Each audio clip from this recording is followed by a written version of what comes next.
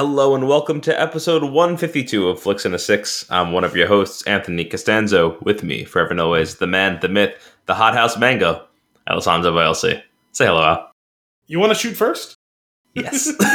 Al, on this week's episode, we've got the Snyder Cut, video games, Family Guy, McConaughey, along with other news and nuggets, all before diving into our flick of the week, the LEGO Star Wars Holiday Special. But first, what are we drinking? We are drinking Bronx Brewery, World Gone Hazy. Off to a great start. You know, that great start from 90 seconds ago in which the internet was working, the call was working, the recording was working. Yep. Quickly gave way to Bronx. Tank it. It's all downhill from here. Bronx Brewery, World Gone Hazy IPA. I'm getting a stroke from looking at the words World Gone Hazy IPA because it's like layered 4 or 5 times to make it look hazy. The Hazy India Pale Ale. It's 1 pint. We love it when it comes in pints.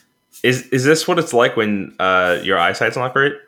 Well, considering mine isn't, this is much worse than what mine is day to day. Oh, so, okay. It's 7.0% alcohol by volume. World Gone Hazy IPA. Juicy tropical waves. When the future stops. No. I'm going to need this in movie man voice, if you don't mind. Movie man voice? Yeah. But it didn't say in a world. I know, it just feels that way, though. It feels like it's required. When the future stops being so clear and the skies above start to swirl, look down at the clouds in your beer to help make some sense of this world. All right. I was real excited for a second. Seemed like it was about to rhyme. Then it didn't. I think maybe it had more to do with your cadence than what they wrote, but it's fine. What happened was they bailed at the last second and they only got internal rhyming because swirl and whirl. Yeah. They got internal rhyme there. They didn't nail the... To help make sense of this world. Was this like the... Size of Big Bang. Yes, I couldn't remember the line, but I had the John Ralphio cadence caught in my head. Oh, man. What is it? And the skies above start to swirl. Hey, to help make some sense of this world. Duh. Exactly. Oh man, this looks right up my alley. This is the palest IPA. This is almost like a Belgian wit in color. I would if I were to categorize this color, it would be mimosa. If this were a crayon, the crayon color name would be mimosa. This straight up looks like a Belgian wit, like in its a Belgian wit. Why yours looks lighter than mine? It does. Mine just looks clear. Yours look hazier than mine. Mine looks like yours looks almost like a milkshake. Mine looks. I mean, definitely it's hazy, but it's like sure. It's more. Yeah, that's mine's more. Like we're not drinking the same beer. That's clearly what's happening here. Cheers. Wait, hang on. Oh, sorry. The creak drowned out the click. That other guest that you hear with us today is Al's chair. Sorry, guys. I had to sit in the computer chair. It's gonna have a lot to say. My back's all fucked up. Woo! I like this. Yeah, it's not what I expected, but not in a bad way. I see you.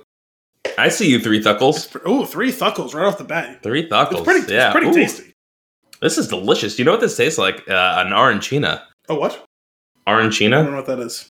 It's like a... it's like an Italian orange soda. I was like, is he doing that on purpose, or... No, it's like an arancina. I don't know. What? I feel like there's another name for it, too. One second. Let me see if I can pull it up. Sorry, when you said an Italian orange soda, I'm just thinking of those... Isn't there that like coffee soda, or like espresso soda that exists? Hang on, no. So like the Arancina is like that's not even the one. That's the one that this tastes like. But there's another one that is like a. What the hell is it called? I think San Pellegrino makes it. Oh, okay. Aranciata. That's what they call it. Oh, that Arancina, Aranciata. That word sounds familiar. Yeah, they taste similar. This is like that, except it's beer, and I'm all for it. It's got that. It's orangey, but it has that more like orange zest flavor than orange juice. Yeah, because it's not juicy like a New England IPA, but it does have. Yeah, you're right. The zest, because it's more like the orange oil like type of effect you get when you when you crunch an orange peel right in front of you and you smell the effervescence and you see the oil like spray. Yeah, exactly. That's that in a glass. Yeah. I really like this because I also not sweet. No, it's not. It's a nice bitter. It's almost like a dry white wine, but beer. Yeah. Okay, I could see like that. Just the way you're experiencing it. Yeah. What's nice about this is I'm pretty sure it's a Bronx brewery. It's either Bronx Brewery or Gun Hill Brewery. I forget which one, but it's one of the breweries in the Bronx. I had one of them when they were fairly new to like the scene, like probably 7 or 8 years ago, and it was an IPA, and it was so bitter. Like the bitterness just blasted away any attempt at flavor and aroma, and like so. I if it was the same one, if it was Bronx Brewery, I'm appreciating that they brought that bitterness into balance, because obviously I love IPA, like bitterness, but it's got to be in balance with the malt bill. Sure. I like this, Al. I'm a big fan. How does this rate on your Thuckle meter? I think 3 sounds right. 3? Nice. Okay. Cool. All right. I wasn't sure if you liked it as much as I did at first. The way that you responded. It's good. It just wasn't what I expected at all. Maybe it's just because we've had so many New England styles lately. Could be. Is that you were expecting that from the look of it? You mean, or yeah, kind of. Well, and also because of the hazy. That's why. Yeah, we tend to relate those two. I feel like. Yeah. Well, I mean, because that's where that section of the industry is right now, which is fine. There's nothing wrong with it. It's just like that was the automatic connotation I had for it. Yeah. No, I hear that. But I'm a big fan of this. I feel like did we have a 4 Thuckles recently? I don't remember, and if I had been keeping up with the Untapped, I got to put on the last 5 or 6. So. Oh, did they finally switch to Thuckles? No, but I have a handy Thuckle to star conversion meter. All right, how about this?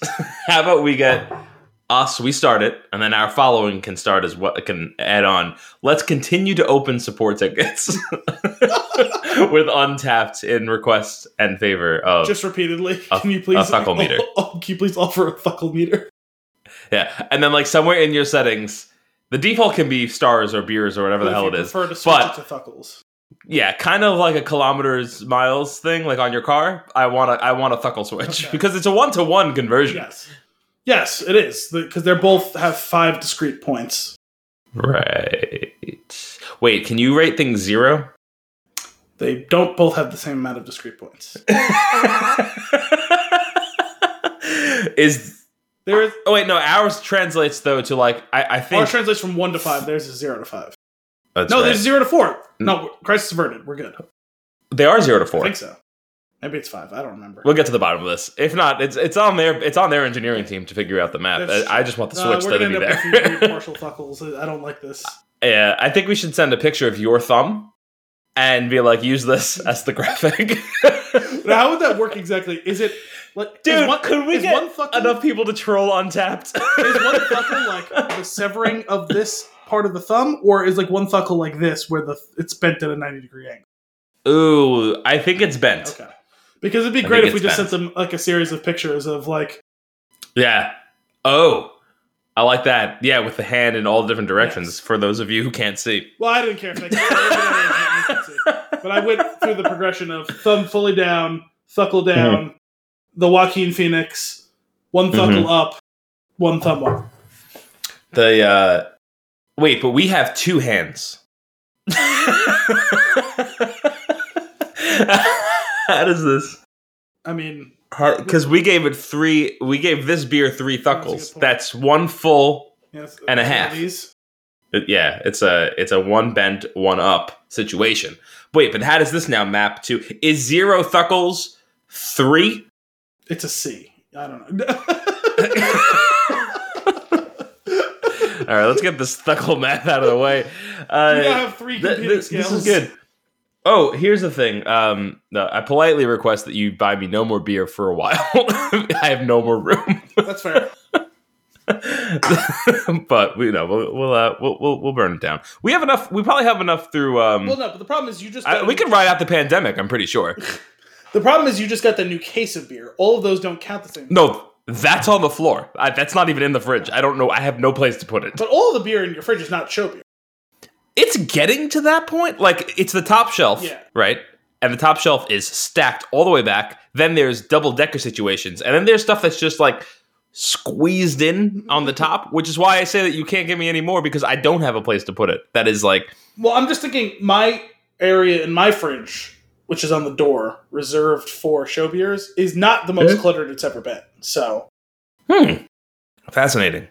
Someone's drinking your show beers because my top shelf is stacked. Well, that has happened in the past, but yeah. Thanks, Dominic. Anyway, I'm looking forward to it. We have a lot. We have enough that we could do like an episode where we get tanked and don't review a movie, as if we've ever done that. And you think we would have that much of a slap in the face to the audience? Still have we would never, and we would still have enough at least through the rest of the year. Well, the funny thing is we've never done this before for sure. We could do that with Newburgh beers. That's true. We could just do all Newburgh beers. Because we have several of them in the hopper now.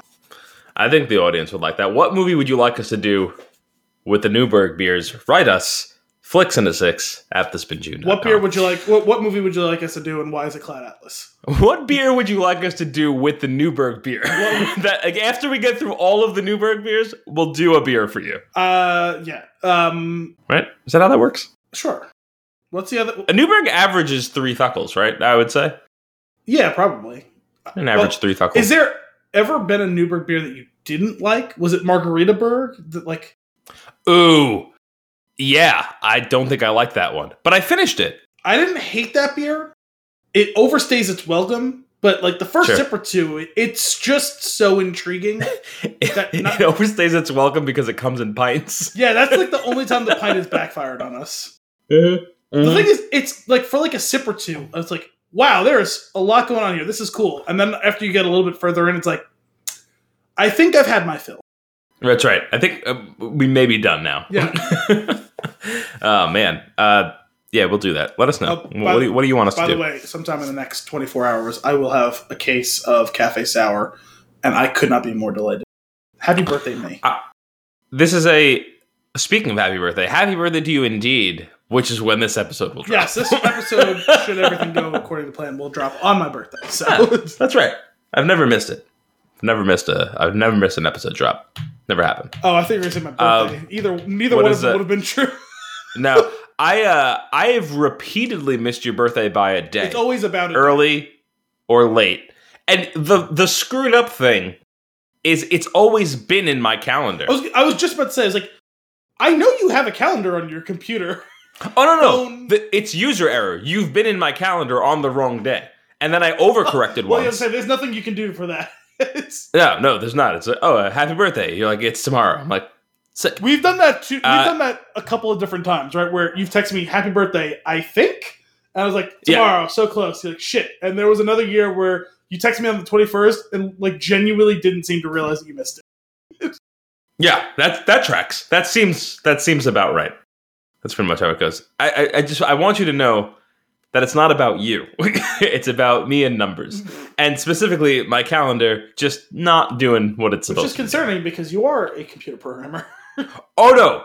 When it comes to that stuff, when it comes to actual equations and shit like that, I got it. I'm good. It's just remembering dates. That's a problem for me. I mean, at this point, I've scrubbed all dates from my mind. For work, all that matters is I know the day of the week. And I know those 99% of the time, and that's great. Because all of the shit that I have to do has to go very specifically according to certain days. And I never get those wrong. Knock on wood. But the dates, God no. That's just a sanity check. If I'm in the ballpark, if I click on a day on my iPad and I was like, that number looks wrong. Yeah. You know how they have when you're if you've been hit in the head and you're picked up by an EMT, some of the questions that they might ask you, one of them would be what day is it? I'm Pass. Dude, yeah, exactly. Not even on a good day. What's today's date? Pass. Let's go to the next one. October? Oh man. You want to get into some news and nuggets? Where would you like to start? Where would you like to start? Because it sounds like I have the majority of them today. So why don't we start low and rise from there? Low in the sense of there's only one bottom point on this list. Oh, is it the trailer? It's the Snyder Cut. It's 100%. I wasn't sure if you want to pepper yours in with the ones I had, or No. We'll start there. I do have one. I don't usually tell you what mine are so that I can weave them in. Sure. As part of, but and we'll kick it off with a Snyder Cut in that it's a if I had to rate it, right? On a scale of 1 to hallelujah. Yeah, it's negative thuckles. It's how many negatives? All thuckles down. 4 thuckles down. It's at 4 thuckles down. Yeah, it's okay. If you haven't seen it yet, it's worth your We've time. Really come specifically for one reason alone. I need you to go watch it, and then I need you to write us and explain to us how this is any different than what we've already seen. And here's what I came up with just before the show started. I was chatting with Al a little bit, and I thought, wouldn't it be the greatest joke if at the end of the day, come release day, they put it out and it's just the same movie? Because that is what the trailer is. What was that movie that we talked about making where it ended after like 5 minutes and was just black for the next 2 hours? Oh, yeah, like the hero is about to do something amazing, attempts it, fails, and it's just over. We workshopped that on the show, and I don't remember what movie we were talking about making, but because I think it was a specific. I don't either. I think that's been my idea for a very long time, but I think we were discussing like a sequel to something that could pull that off. It might have been. I don't know why. I want to say John Wick. Maybe. It could be, but like something like that, where it's over the top, right? It's ridiculous. It's rising. It's all rise, and then you're like, oh, he's gonna do like these crazy action sequences. You start the movie off, it happens, it fails, like the other guys. If they were to jump off when they jump off the building, if that were the end of the movie, that's what I'm talking about. That would be amazing. That would be hysterical to me. I would because it could only be done once, right? Sure. If you were to ever do it again, or if somebody else were to ever do it again, it's already tired. Yes. You wouldn't be able to, right? It's not funny, it's not clever, it's not artsy. It actually, I'm pretty sure it would be an artful statement to do that. Yes. Well, it would be, because it would be the Game of Thrones thing, right? Like what actually made Game of Thrones a phenomenon, right? Was a major character getting offed in the first season of a show. Like all the promotional material was around him. Like, it's the biggest point of view character in the book. Like, it's the one who all the action in the plot hinges through or around him. And that guy dies. It's also the most famous actor at the start of the show, like, the most famous actor cast in the show, and dies. And, like, everyone's like, oh, shit, no one's safe. Like, because it took the thing of everyone dying in Walking Dead and took that to a whole new level. Agreed. And so this would be, like, the movie equivalent of that, I feel like. Yeah, that's fair. For good reason, we've strayed off topic.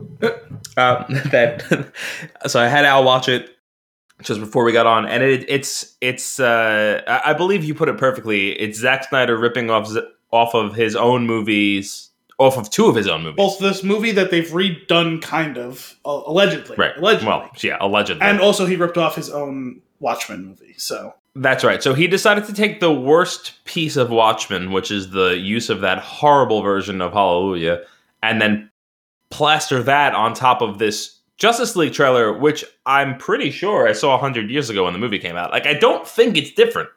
Doesn't what's his name look different? The villain, whose name I definitely don't remember. That one villain looks kind of like one of the villains in Endgame.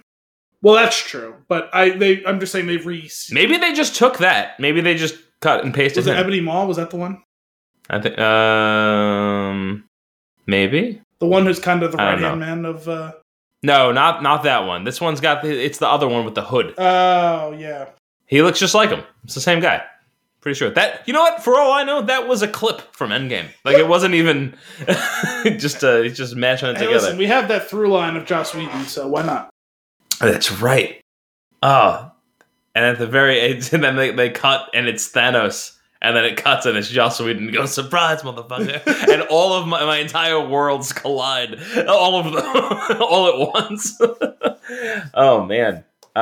It looks real bad. It looks real bad in that it looks like the same movie that we saw. I say, it's really amazing we have come full circle, because you were the holdout, right? You were the one who wanted the Snyderverse to work. I was all out after watching Superman. And you're finally there with me, and where we can commiserate over this. It's just it's more than run its course.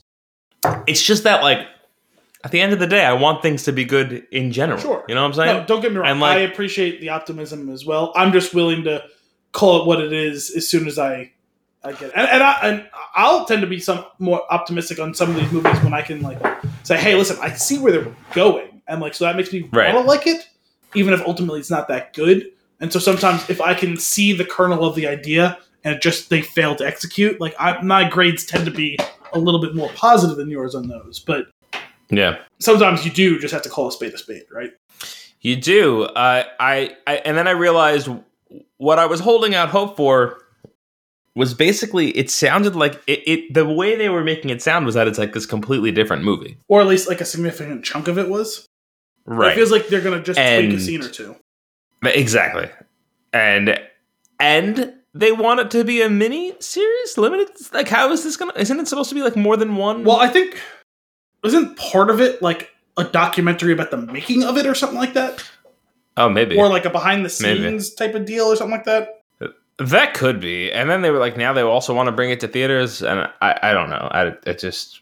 Well, I'll say alongside of this, I guess we can pivot to the news that they announced, I guess it was today, that Wonder Woman 1984, I think, is going to release in theaters and simultaneously on HBO Max on Christmas. Oh, interesting. And it will be free to any HBO Max subscriber for a month, I believe. Oh, that's cool. Something like that. Okay. Although I don't know how it would lose it. I guess they're going to pull it from HBO Max. Yeah, they'll probably just take it off. For the DVD release or whatever. Release, whatever. Mm-hmm. That makes sense. Because ultimately cool. Like, it's going to end up back on HBO Max because it's a Warner property and all that. Right. I guess whatever that'll be. Post... They probably change their mind again at some point. They just leave it there. Like, I don't even... Well, I wouldn't be surprised if they pull it off of there temporarily just to get some inflow of cash, with surrounding like a physical copy / digital download, whatever. That's fair. I'm interested in watching that in the way that I'm interested in watching something new. Yeah, no, I mean, like, I'm intrigued by that movie somewhat, mostly because I liked her. I liked the Patty Jenkins. Who'd you like? Gal Gadot. I like what Patty Jenkins did with the first one, even if it wasn't perfect. I really enjoy Pedro Pascal, obviously, and I think that would be a really interesting take. I think that might have been a little bit more prescient had that movie come out in June instead of after this election was over, because it's very obvious that he's modeled after Trump. Yeah, I mean, I'm down to watch it. I don't have any high, I don't have high expectations, especially I was not down with the last trailer, as you know. We've talked about this on the show before. No, but at this point, I think they over-trailerized just because they're like, hey, guys, it's still coming. Like, yeah, it's still a thing. Which I can't blame them for that instinct, even if they didn't quite stick to it. But, I mean, trailers are whatever. Like, sometimes they're great, sometimes they're terrible. Sometimes they tell you too much. Mm-hmm. Sometimes they lie to you. Like, we've discussed... Sometimes they lie to you. Discussed that ad nauseum. At this point, the movie is 6 months overdue. Let's just see the movie. It's done. It's finished. Yeah, let's just see the movie, and we'll both have access to it for free, and we'll be able to watch it. We'll be able to do it. It'll be cool to do like our first post-holiday episode on it, and that'll be fun. That's a good point. Yeah, it'll actually be a new movie. I also believe Tenet gets released like early December. I'm pretty sure. Oh, I was gonna say I actually thought it was the week of Christmas, but maybe I believe you're right. It's in December at some point. So we'll have that. I don't know why as soon as you said it, the date the 21st kicked into my head, but that could be just me coming up with a random date. I don't know why, but for some reason that's what kicked in my head. I appreciate you acknowledging that. It's not going with it. Like, no, it's the 21st. I know. Don't look it up. No, I'm looking it up. Is it really? No. Okay. Oh. Oh man.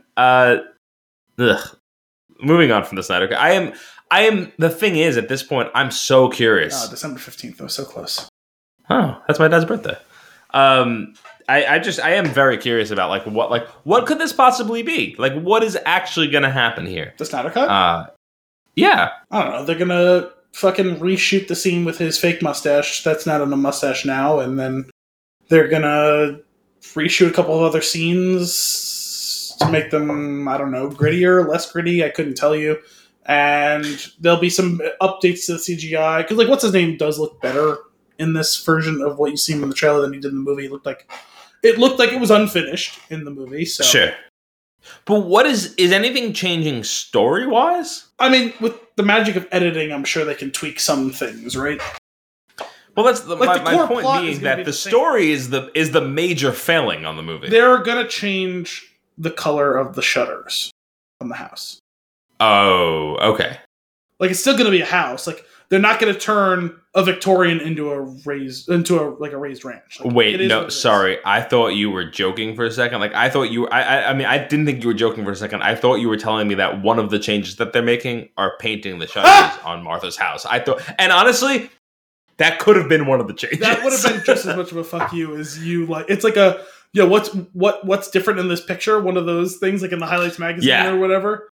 You know, but no, I mean, like if this were a Highlights magazine and it was that scene, in one of the scenes, Superman would have had a mustache, like an actual mustache. Yeah, it's the unedited footage of him with the mustache. Yeah, or they do it so that Superman has baby teeth, and it could be like, it could have been so much worse. Oh God,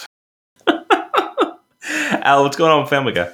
Oh, so I didn't have time to watch, but while I stall to open up the link that I started, there's news on a new Family Guy. Now, first of all, the episode from like 2 weeks ago, legitimately pretty solid episode of like a new one. They just did a take on all of like the like famous like mob movies and TV shows. Okay. It was entertaining. But I have a story from the New York Post. I don't know if that's aggregated or not. This is from a couple days ago. Sam Elliott joins Family Guy as new mayor. Oh, okay. Welcome to the Wild Wild West. Veteran actor Sam Elliott and his iconic brush mustache joins the surreal world of Family Guy this Sunday as recurring character Wild Wild West, a horseback-riding cowboy cousin of deceased Mayor Adam West, played by the real-life Batman star who died in 2017. In his introductory episode, Wild is recruited by Peter to run for mayor of Quahog against local librarian L. Hitler. Oh, God. I did not know that was coming. I just read the very beginning of this the other day, and I saw the pictures. They put it side by side of Sam Elliott of recent vintage and the picture of his character, which looks just like him in Family Guy. Ooh, okay, here's the deal. I need to actually start keeping a running list of beer names that we're going to have when we open our brewery. And Sam Elliott of recent vintage is a great beer name. So this is a quote from Sam Elliott. My daughter has been a fan of Family Guy for a number of years, and it's because of her that I've seen a lot of episodes, says Elliott, 76. To be honest, I don't wait up every week to watch, but I've certainly been aware of the series. You gotta be living in a hole somewhere. There's no escaping Family Guy.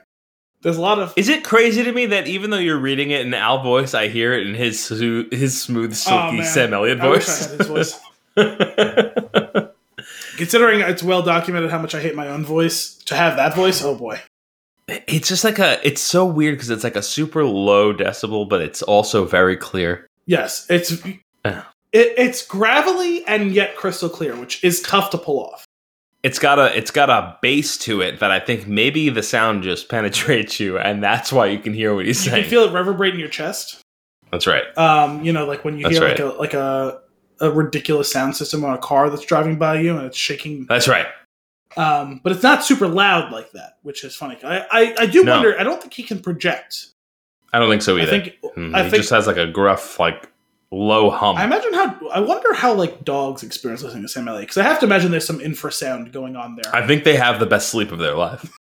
The soothing sound. That if he's not on like the Calm app or something, somebody's not doing their job.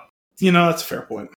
There are a lot of super intelligent, nice people that produce this, and a few friends of mine looked at me and said, "Really? You're going to do that?" They just don't get the show. My contribution is pretty much playing myself. It's not like they wanted me to come up with a straight character voice, so to speak. I'm leaning on the Southwestern thing a little bit. Beyond that, I'm playing it fairly straight and letting the jokes take care of themselves. There's an old saying, if it ain't on the page, it ain't on the stage. And I've always been a believer. Ooh! I like that. I don't know him well, but Sam would say that. I don't know Sam well, but from what I can tell. Oh, man. If it ain't on the page, it ain't on the stage, but in his deep, deep, deep voice. That's awesome. He does say that apparently, I guess they had to tweak some dialogue. I guess he said, I have a certain amount of integrity, and if it's distasteful, no thanks. There's a sequence where Wilde talks about his background that qualifies him for running for office. He's talking about raising his 16 daughters. And there were a couple of lines that could have been taken absolutely the wrong way, and I had no interest in doing that. When talking to the producers, they saw where I was on that and said, no problem. They changed it, and the change ended up being funnier. Nice. It's good that they had. How much do you want to know what the original line is, though? Well, sure. And I haven't seen, like I said, I haven't seen the episode yet. If I had, I would not have stumbled over the roadblock of him running against someone named Hitler in an election, because I would have already been aware of that. That's right. Oh, that's funny. I urge you to take a look at the picture of Wild Wild West, though, because it's. Oh, I'm just gonna watch the episode. Okay, it's got to happen. Yeah. That sounds right up my alley. But I like him. Me too. If you didn't listen, his Armchair Expert episode was a lot of fun too. Yeah, I had no idea that Dax was on a show with him. Oh yeah, that ran for several years. It's a Netflix show, isn't it? Yes. The Ranch. The Ranch, right? Yeah. Is that what it's called? Yeah. Sorry, you broke up in the middle of saying the title, so I was confirming. Sweet. Yes, I think. Sweet. Yeah, well, I'll check that out. Actually, I would like to dip back into Family Guy. It was a show that I always enjoyed, but I always watched it on TBS and in 8-episode stints. Yeah. There'd be a week where I'd put that on after work while I was cleaning and making dinner and doing stuff, and I would that's where I watched most of my Family Guy episodes. I was never up to date with it. I mean, I wasn't certainly the first several years. I mean, it came out when I was 9, so I didn't start watching religiously until I was in high school. So probably more around the 8th season would be my guess. Okay. But I've seen all the ones before that, kind of through the same thing that you did. Where it was just and then kind of finish it off on Netflix. Hey, let's see which ones I missed, and we'll pick them up there. I don't make it an appointment watch anymore. I just throw it on the DVR, and when I have 25 minutes I want to kill, I throw it on. And nice. How many seasons are they up to? Something like 15. Okay. My guess. Maybe it's a little more than that. I forget. So, moving on, you mentioned that you have a Squadrons update. Well, actually, hang on a second. Let me pivot directly from Sam Elliott, Dax Shepard to... Coming in hot. I was listening to an Armchair episode the other day, and it was a new one from within the past couple of weeks, and it was Matthew McConaughey. Oh, see, I had this all set up to ask you about the Matthew McConaughey. The what? Matthew McConaughey. The McConaughey? Is that how you spelled it before? Yeah. No, the Nugget. Oh, the Nugget on nice. McConaughey. Sorry, it was a perfect transition because we brought up the Dax that's fine. episode. So did you listen to the McConaughey episode? It was sometime in October. I forget. I did not. So I was listening. I've had a mixed relationship with the run of McConaughey's work. I've generally settled into appreciating him more in recent years. Earlier on in his career, I wasn't a big fan. To be fair, it wasn't, I guess, early in his career, kind of the middle run of his career, his rom-com era of stuff, Sahara, shit like that. Yep. And I didn't really get it. I didn't get him. I didn't get the shtick. It really only started to turn in True Detective. I enjoyed that first season a lot. I never actually saw the other two seasons. That was a great season of television. Yes, it was. And so that was really where it started to turn for me, where I started to appreciate him. So anyway, I was listening to this episode. I figured, okay, it'll probably be an interesting episode of podcast to listen to for my hour drive to work. And I was listening, and at one point, I don't remember exactly at what point in the episode. It was later on, though. I was just listening to him ramble and this and that, and bantering with with Dax and talking about some of his philosophy in life and acting and all that. And at one point I decided I'd really like to see Matthew McConaughey play the Joker. I feel like we talked about him playing the Joker? I don't think so, because it didn't feel like... I've definitely thought about this. I think he would be either one of the best Jokers of all time or just a colossal train wreck. Ooh, okay. I think today he would be one of the best. Sure. I'm just saying, like, it feels like it's high variance. Like, there's no, like, oh, he was fine. Like, he's either gonna knock it out of the park or be so bad. Yeah. But, like, not just be so bad, like, in the way that Jared Leto was. Like, I think so bad it's good. Like, I think he could, like... He's gonna act his ass off in the role. He is, and I think it could create unintentional comedy if it doesn't stick. That's fair. Like, I don't think you're gonna get a, yeah, whatever.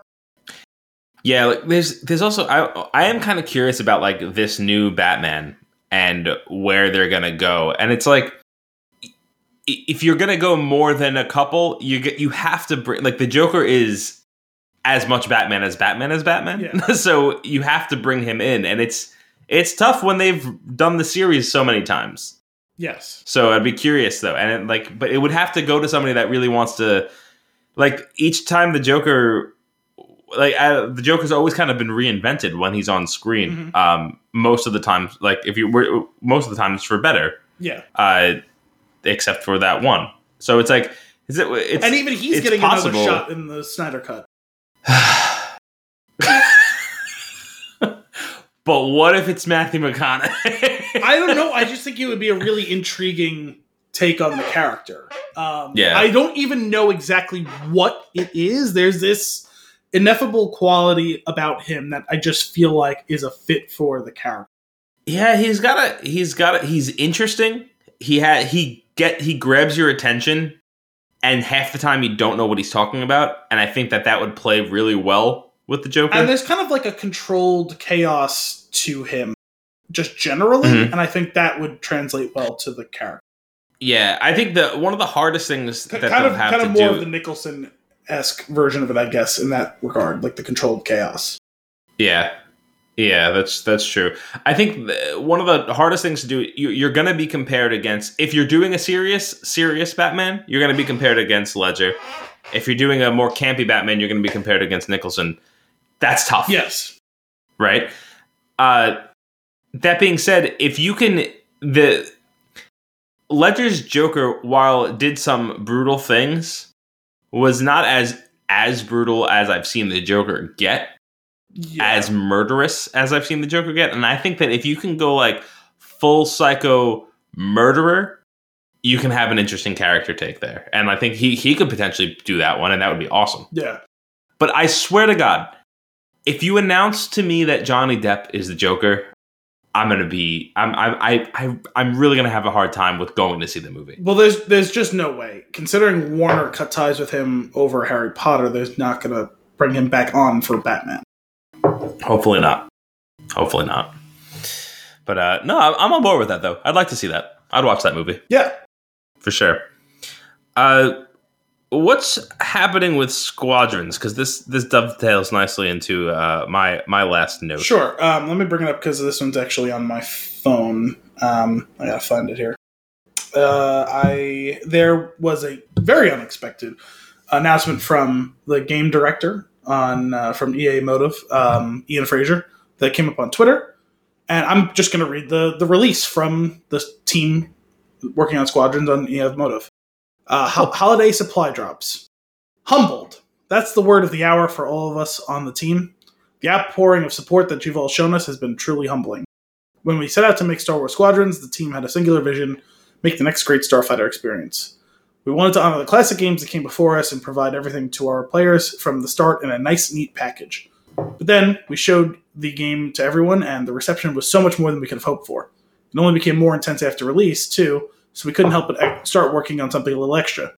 Today, we're thrilled to announce that we're working on 2 free content updates for Squadrons through the holiday season to show our appreciation of this wonderful community. And perhaps most notably, it greatly inspired by your feedback and requests. Let's get into it. November update. The first update will come this month on the 25th of November as part of Update 3.0. With it, there will be additional fixes, balancing changes, and tuning. Full details will be provided in its release notes, but the highlights are a new map and components coming to the game. We're adding a new map to multiplayer. A fan favorite location from the single-player campaign, and one we've seen requested for multiplayer, is Phostar Haven. From the game's first prologue mission. In this update, the map will be added to fleet battles and the dogfight mode.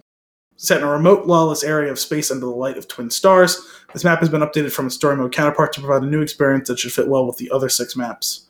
In the prologue of Squadrons, which is set at the height of the Galactic Civil War, Phostar Haven was an isolated trading station that welcomed smugglers and pirates. Helix Squadron was sent there to search the cargo docks for Alderaanian refugees. Now, 4 years later, the denizens of Phostar Haven have made a few upgrades to their station, addressing neither the Empire nor the Republic.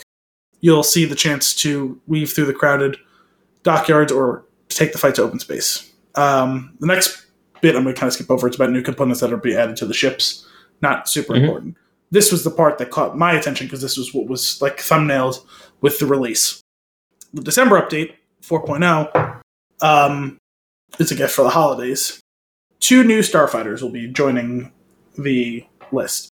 We're adding 2 new starfighters, one of the New Republic and one of the Galactic Empire, each to round out your squadron. Let's start with what's deploying into the New Republic's hangar first. We're getting the B-Wing.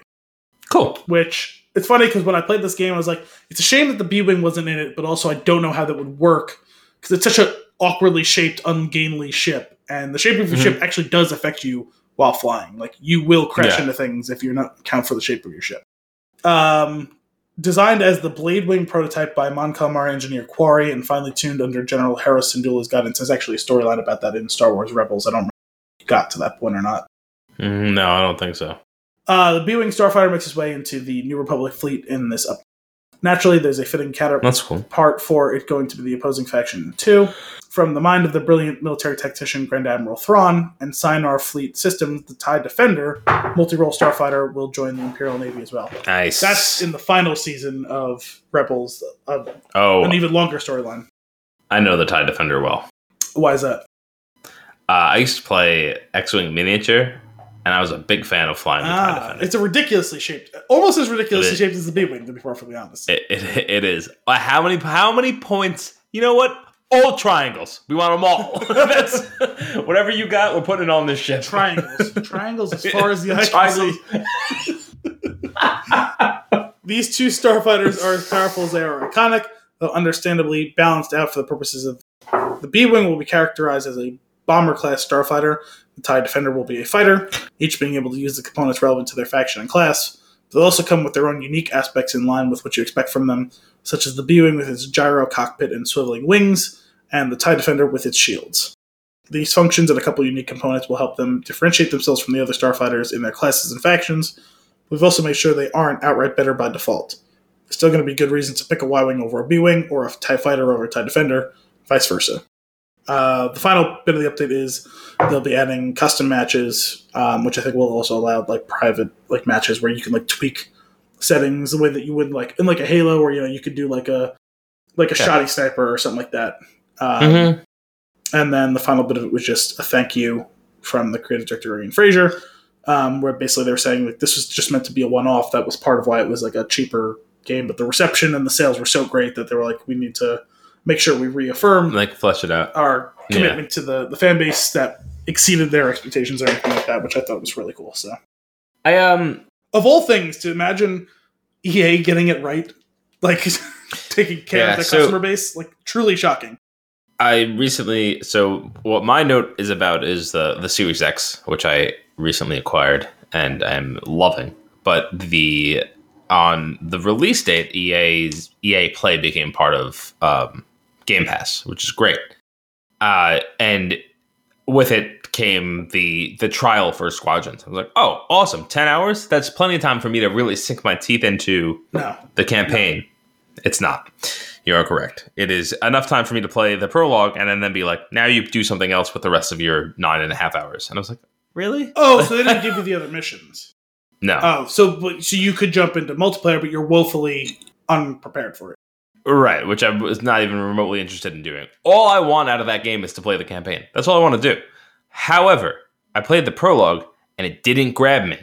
And that's unfortunate. Well, I will say this. The prologue forces you to use a particular ship, and they give you the most basic loadout you can have. Sure. And also you have to learn how to use it. Yeah, I had no problem flying it, shooting things down, controlling it. I actually felt pretty natural to me. I did enjoy flying around. My problem was I was just a little bit bored by the gameplay itself, and I assume that has more to do with the prologue than the game. Yeah. That well, being they also said, give you more varied ways it to play needed later on. to sell me on it, and it didn't. Did you get to play even like the whole prologue or only half? I played the TIE Fighter and the X-Wing. Okay, so you played the whole prologue. I don't know. I mean, I was kind of blown away by it off. Like, to start, I know that I felt like the noob that I was playing through the prologue. It took me until probably 2/3 of the game to actually feel legitimately, like, powerful. Like, just, like, my own engagement with the craft and also getting some more opportunity to change. And the multiplayer has even more customization, obviously, than the prologue, or not the prologue, the campaign does.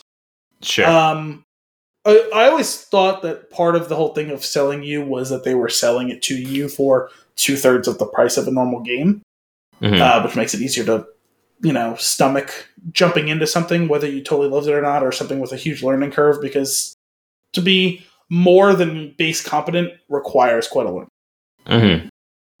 I don't know. I don't know. I think I wanted it to be more like an old Rogue Squadron game. I think was part of where I'm at. And I know that it's not that. And it definitely is in depth. I really liked the thing that I liked the most about it, switching where my power was going, which is something that you brought up. I think is a really awesome mechanic. That was really fun. I enjoyed playing with that a lot. I liked the controls of the ship itself. There was something about the perspective I don't love. I personally, when I'm playing like a vehicle game, I prefer to be outside of it. When I'm playing. But that's the whole point of being a simulator, right? Is that you are doing it first person. Sure. And I think that's the other thing too, is like that's not really what I want. It's not typically like me either. I agree. Like whether it be shooter or in a vehicle, I prefer third person. Yeah. Oh, actually, I should also probably clarify that I think that what they did was something pretty awesome. I think the game is crazy. Yeah. I just don't think from what I played, it just doesn't feel like it's what I want. And it does not entice me to buy the game. And that being said, if in like, I don't know, 8 months, 12 months, it's fully part of EA play, then I'll play through it. But I'm not interested in picking it up right now.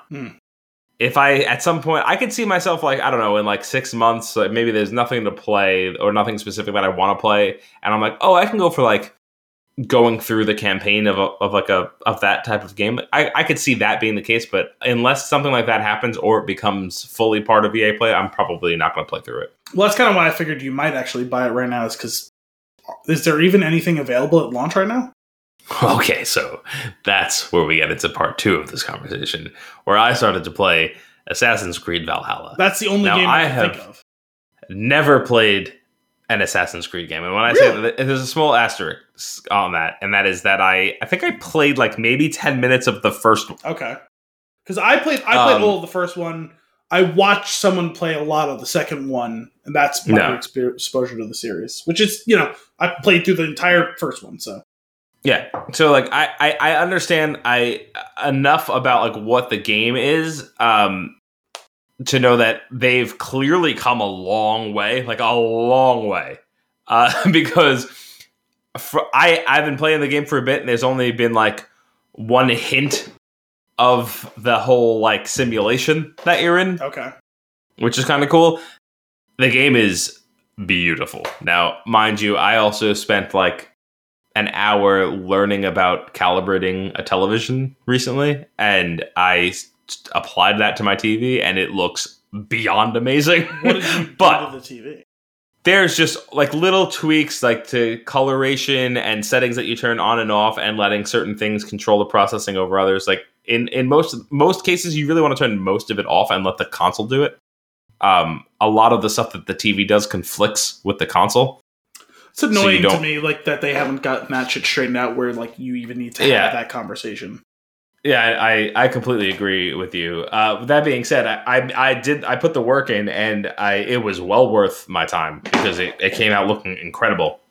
And so I'm playing through the game. I'm playing through the game. I just started the game. I'm maybe like 2 hours into it, and I'm just like really like I usually find myself overwhelmed with an open world game like that, where there's just like a bunch of side quests and all this stuff that you can do, and this.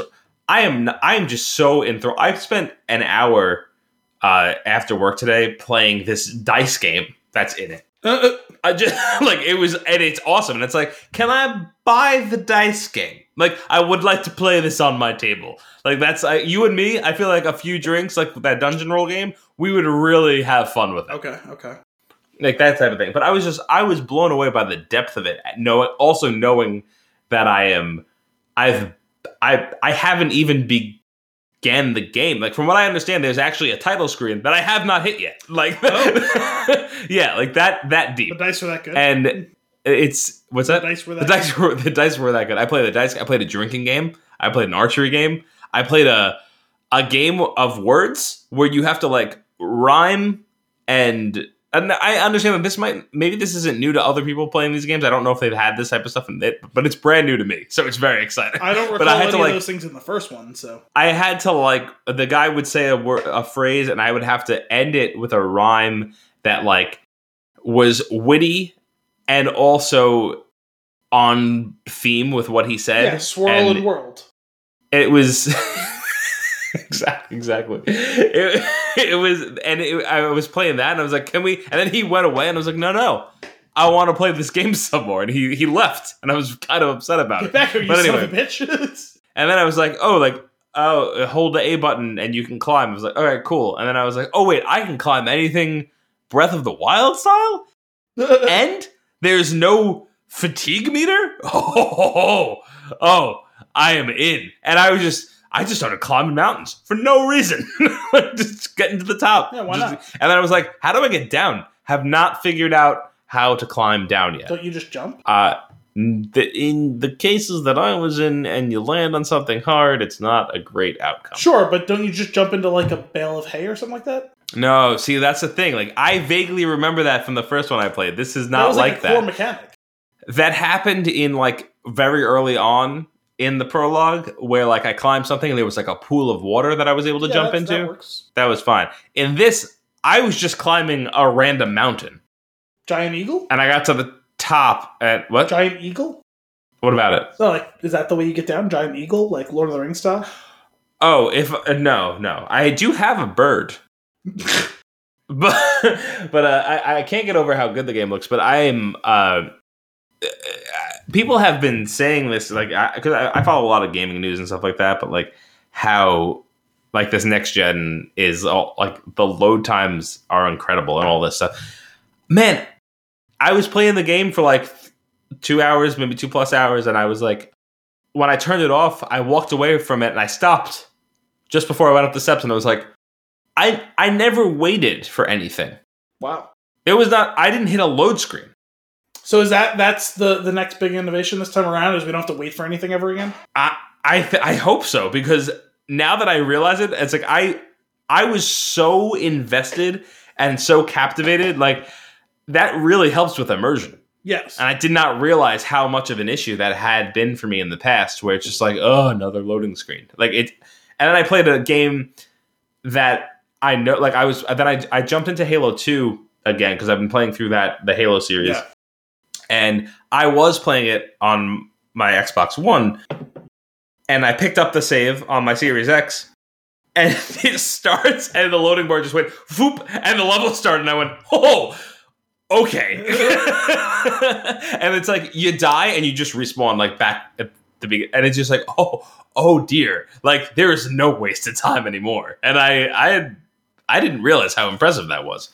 And then I experienced a game for a short period of time in 4K at 120 hertz, and I was like, I thought my games looked smooth before, and now I'm ruined. Spoiled. I played Oreo. Nope, I played Ori, Will of the Wisps for a little bit. Okay. And it was 4K 120, and I was like, I'm just staring at the screen like, holy shit. Like, this is amazing. Again, the load time was starting the game. Oh, the system starts up faster than the TV turns on. So there's that, which is awesome. And this whole quick resume thing where you flip between games, I'm just blown away. Al, I'm having a blast. I mean, that is what the future is supposed to be, right? I still say that like these are all things that like I feel like they should go without saying, but I'm glad that we can say them and then they're being like acted upon. The thing to me, I know we talked about it briefly once or twice. The thing to me is it's time to stop with just bigger, give me better detail. Like, I want to go with this fucking revolution that's years old now of open world. I don't need a map that takes me 45 minutes to walk across. Make it feel real. Like, we don't all live in the middle of fucking Nevada. Like, if you're in a city, make the city come to life. Mm-hmm. That's why I'm very excited about Cyberpunk for this reason. Yes, and if like you have all this processing power at your disposal, that's what you use it for. Yeah, and I will say, the hard drive is 1 terabyte. That's the launch. Like, it was full before I started. Like, I have got like 100 gigs left. Jesus. It's crazy. Oh, also, can we talk about this? So you want to talk about load time, right? Load times, amazing, right? How about download times? This console's direct connection supports a gigabit connection, which I have. Okay. And it's the only device that I have that is hardwired that actually it itself supports a gigabit connection. Okay. I was downloading the game at 700 megabits per second. That's how fast it was coming through. Wow. That was a limitation on their side because I tested the connection and I was getting over a gigged out, which I was blown away by. So I'm gonna have to get like 100-foot cable to like run. Plug it in, baby. Yeah. Because it was like so what happened was, so this is the thing that bothered me like a while back. I was playing Xbox One X.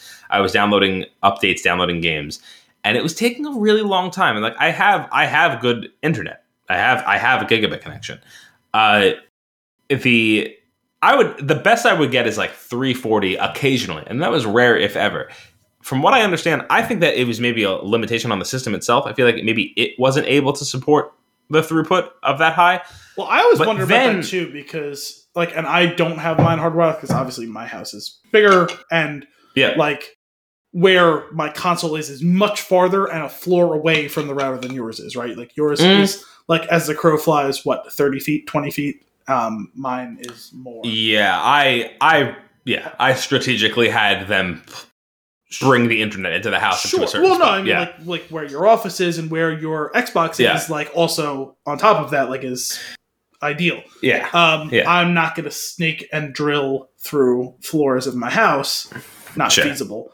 But I'm thinking about just getting a super long cable for just for those situations. Well, yeah, like honestly, just for the downloads of games, like that's totally worth it. Guys, no one trip over this cable for the next 10 minutes while I download the game. Then the cord will go away. The key point there being so when I started downloading Valhalla, it was like I was getting something disgusting. Like I think it was like a 1.8 kilobits per second with a K. It wasn't, and then it was going as high as 20.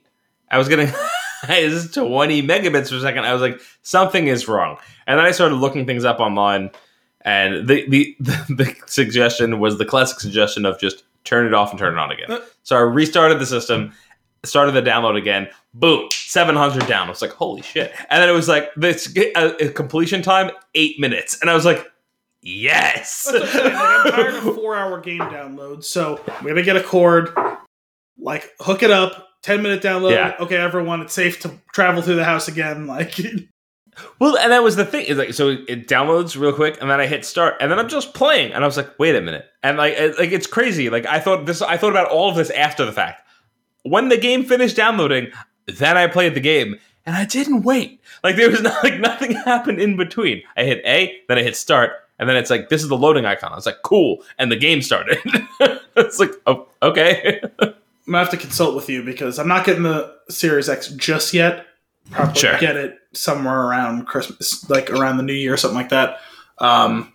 Because I really, of all the like the new games coming out, the only thing I'm super interested in is Cyberpunk. Obviously, I'd like to have it up and ready to go for the Mass Effect remaster when that comes out. All the Mass Effect games are on EA Play, which is really funny. Okay. Right now, because you can just play them right now. Makes sense. Well, I mean, I own all the physical copies, and they're backwards compatible, so like I've been playing. But I am going to get a new TV imminently. I'm actually probably have to chat with you for that. Just like I'll take TV for me. So I know which TV it is already, so we're good. I got you. Is it going to be kind to my wallet? Relatively. So that's what I'm looking for, is the best value. You are going to get. I'm going to make sure that you get the best bang for your buck. Okay, that's the whole thing. Is like I want to get a TV. It's just for me. It's going to be for me and my Xbox. When I get that, I'm going to have a contribution from the parental units for my birthday. That's my birthday gift, is a TV. Nice. I just don't know what their budget is, so I'm willing to contribute to that. Since it's a big birthday, it sounds like they're willing to go above and beyond what a normal. Because we always treat birthday was always less than like Christmas. You know what I mean? Like sure. Yeah, but it's the big 3-0 for you this year. Exactly. You're getting a nice gift. That's nice. So this is the thing. We were talking off air before we started, and that's why the chair's been creaking occasionally, is I fucked up my back at work early this week. And I was like, you know what? No. I don't get to have this absurd injury until I turn 30. This is 5 days too early. So if this happened to me on Friday, fair enough. God, I hope this is where we found out that this whole time that you actually didn't, like somebody had your birthday wrong and they just went with it, and you're actually like 33. Like, I don't think the math checks out on that, because I remember like the early 90s, so like the early mid 90s, and my brother was born in 95. I was there. I remember it happening. So, no, I was like, you know what? I'm not officially old until Friday. This is bullshit that I'm getting an old man injury on a Monday morning. I got 4 or 5 more days until this absurdity, and so I'm a little bit pissed about it. That's fair. We'll get you squared away with a nice set. I will say I'm just really enjoying the Series X. Of all of the reviews and everything that I watched, the controller was glossed over. It is far superior to the previous controller, in my opinion. Which is great. It just feels nicer. This controller was far superior to the 360 controller, which is far superior to the original Xbox controller. Yeah, and like it's almost exactly the same. However, the small tweaks that they made, including it's a little bit more dense. I feel like it's put together better. It's got a grippy texture around it. The share button is a nice touch. The grips on the figure on the triggers and the bumpers, all of that plays really nice to it feeling like you're really in control. This is like a launch controller. This isn't a third party. Yeah. Or anything. No, this is just out of the box. Oh, and the D-pad is just far superior to anything else. Because I actually I never got a third party controller. I still have my 2 launch controller, or the launch controller, and I bought one that day. Oh yeah, I feel like third party controllers is not a thing that you would dive into anymore. No, they suck. Because my brother has one for his, and I was like, this sucks, honestly. Yeah, like at the end of the loosen the purse strings, because you gotta have the official. And you have much less issues with connection. Like, you know what I mean? Like, it connects better. For sure. They're typically sturdier, because the third party ones go cheap because the material's cheaper and they're lighter, even lighter than this lightweight controller. You know. Yeah. I'm a big fan of the controller. And I feel like there was something else. Oh, and I bought it with the All Access Pass. Okay. Which is just amazing. I remember you guys explaining it all to me, and I don't actually remember any of the details. Eventually, at a certain point, I was like, 1,000-year stare. If you want more on that, there is a Game Bites episode on the service. However, I will say that it is, without a doubt, like, I don't think there's a competition. It's the best deal at video games. Like, it's, after tax, it's like $37 and change a month, and you're getting Game Pass and the Series X. And it's fully paid off in 2 years. Okay. 0%. At the end of the day, you save like $20.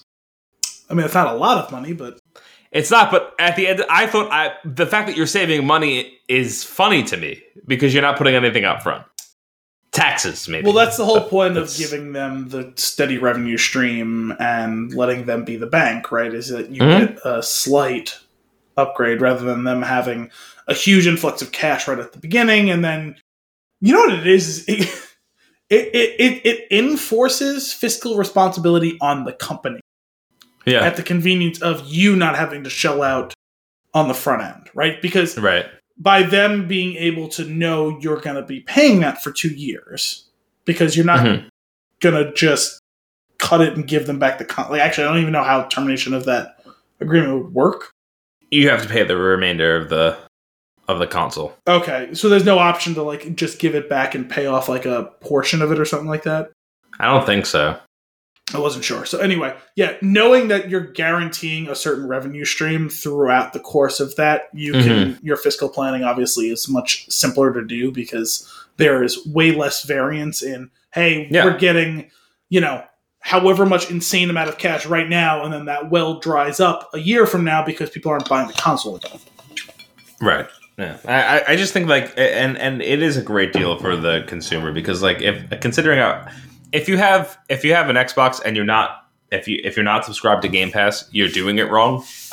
You're doing it wrong, but it's okay because eventually you're gonna have a Series X, and maybe at that point you'll subscribe. But the point is that if you're doing it right and you are subscribed to Game Pass, that's already $16 a month.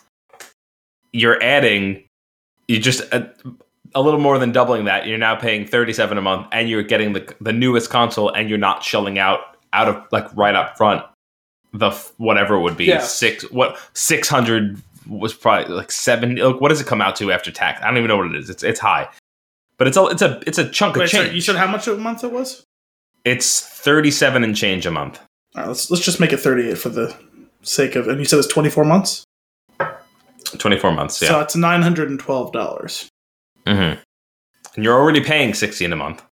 So yeah, just the Game Pass for 2 years would be $384. It looks like $16 a month and then, times 24 months. Yeah, 16 and change again. Okay, but yes, and then so let's call that $400 then. So then $400 for Game Pass, $500 for the console. Yeah, well, no, $600 for the console. No, I'm saying this is what the breakdown would be under the deal. And so you're saying that to get Game Pass and to buy a console outright would be about $1,000. Yes, 400 plus 600. That sounds about. Yes, that sounds right. So you're saving nearly $100. I did the full. I have the exact numbers, and I did the math outright. And I think at the end of the 2 years, you saved 19 and change. Oh, I mean, still like $20 is $20. Just the fact that you save money in general. Like if you were to pay a little like $20 extra, I still think it would be a good deal. Sure, I guess so. You're almost incentivized to go through this program and be on time. What you're saying is even if you paid full price but just paid it across that time period, you're getting a zero interest financing deal across a 2-year period instead of paying up front. Just getting the luxury of not having to shell out of pocket right off the bat at 0% interest is its own deal in and of itself. Right. But to get actually a discount is good. It also shows you how overpriced some of this shit is. But whatever. Sure. Yeah. It's wild.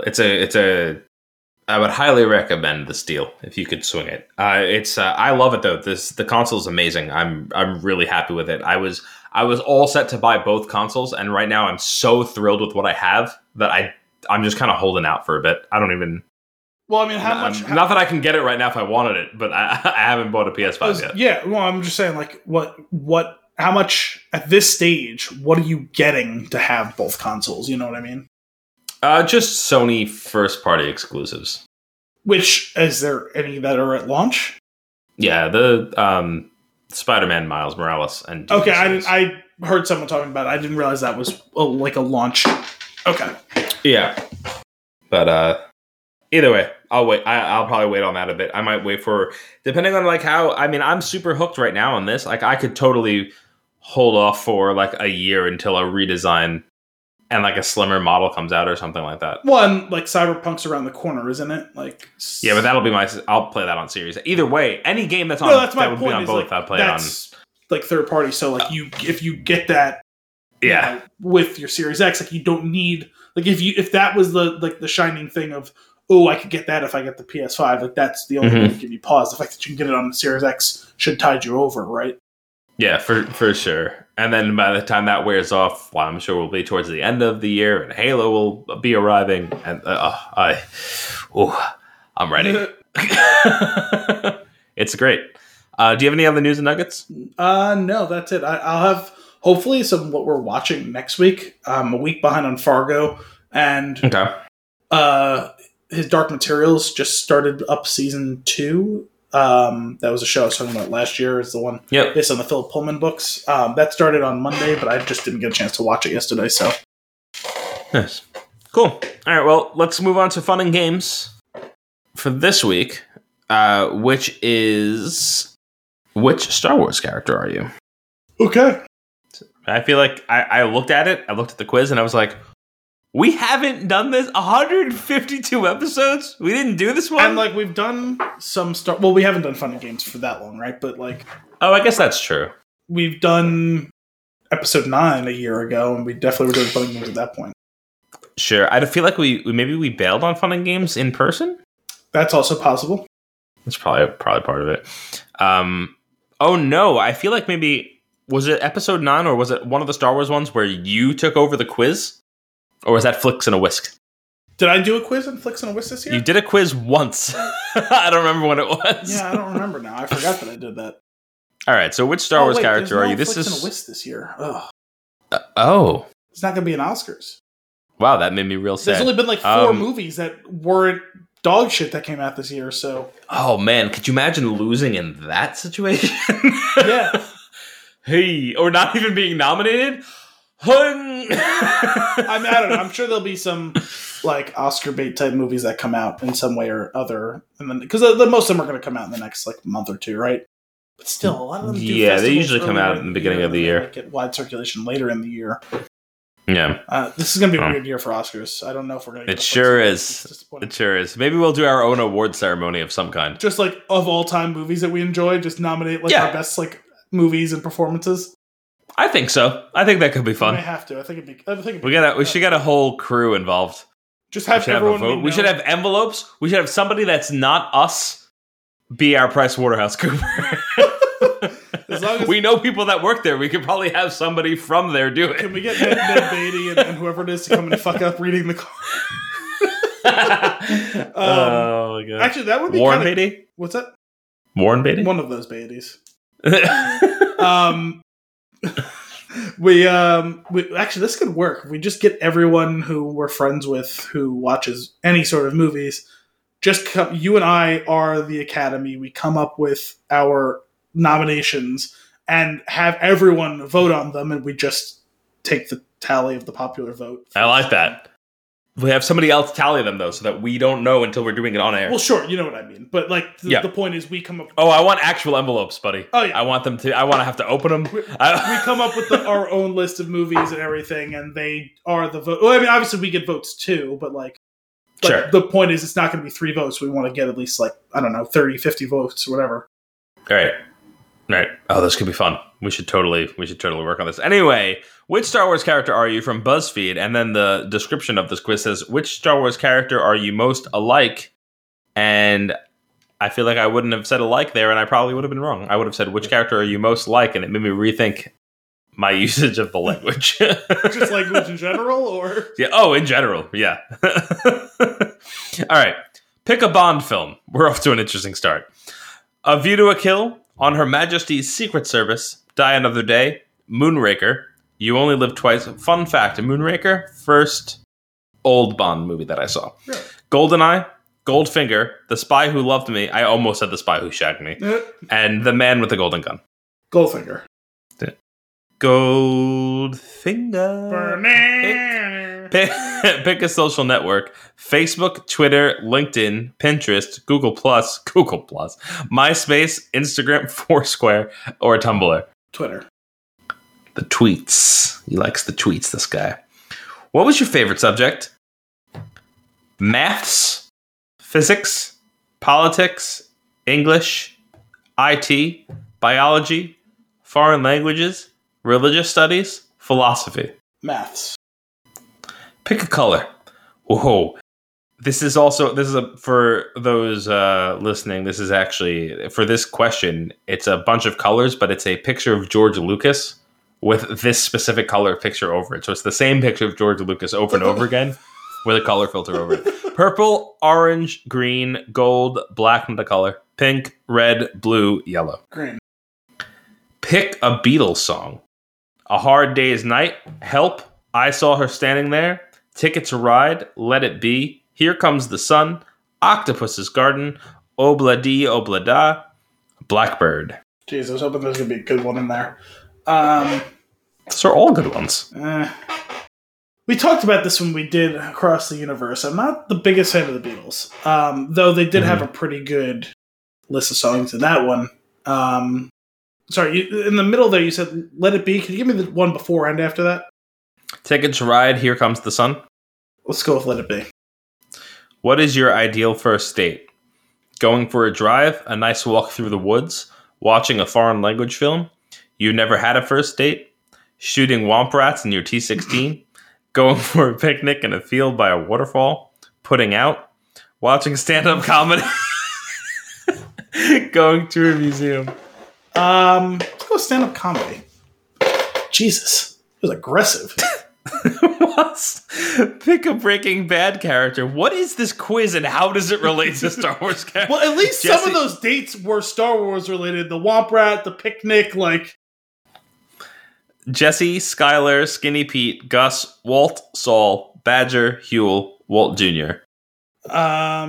Before you choose, I would like you to know that the picture associated with Huel is him laying on top of the money. Okay, that was going to be my answer even before that, but... do you remember? Did you ever hear that? Well, you saw the whole show, right? Yeah. So, yeah. You know, for a long time there was this like whole fan uproar, like when the show like ended, that what happened to Huel and why did he die in that safe house because no one ever came to get him. And like, oh my God. It was so loud and went on for so long that Vince Gilligan had to officially come out and say, "Yes, everyone. Eventually, someone came and got him." Like it's not like they didn't send him a bodyguard to protect him. There was a person there, and eventually they're going to call their boss and find out that Hank and and what's his name were dead, and that they had to take this guy out of protective custody. Oh my God, so stupid. Well, with that, with you answering Huel, your the answer to the quiz popped up. Oh wow! You got Yoda. Was it just because I chose green? Wise you are. Annoying though, also you can be. Is what it's. That tracks. Well, with that, let us get into our flick of the week.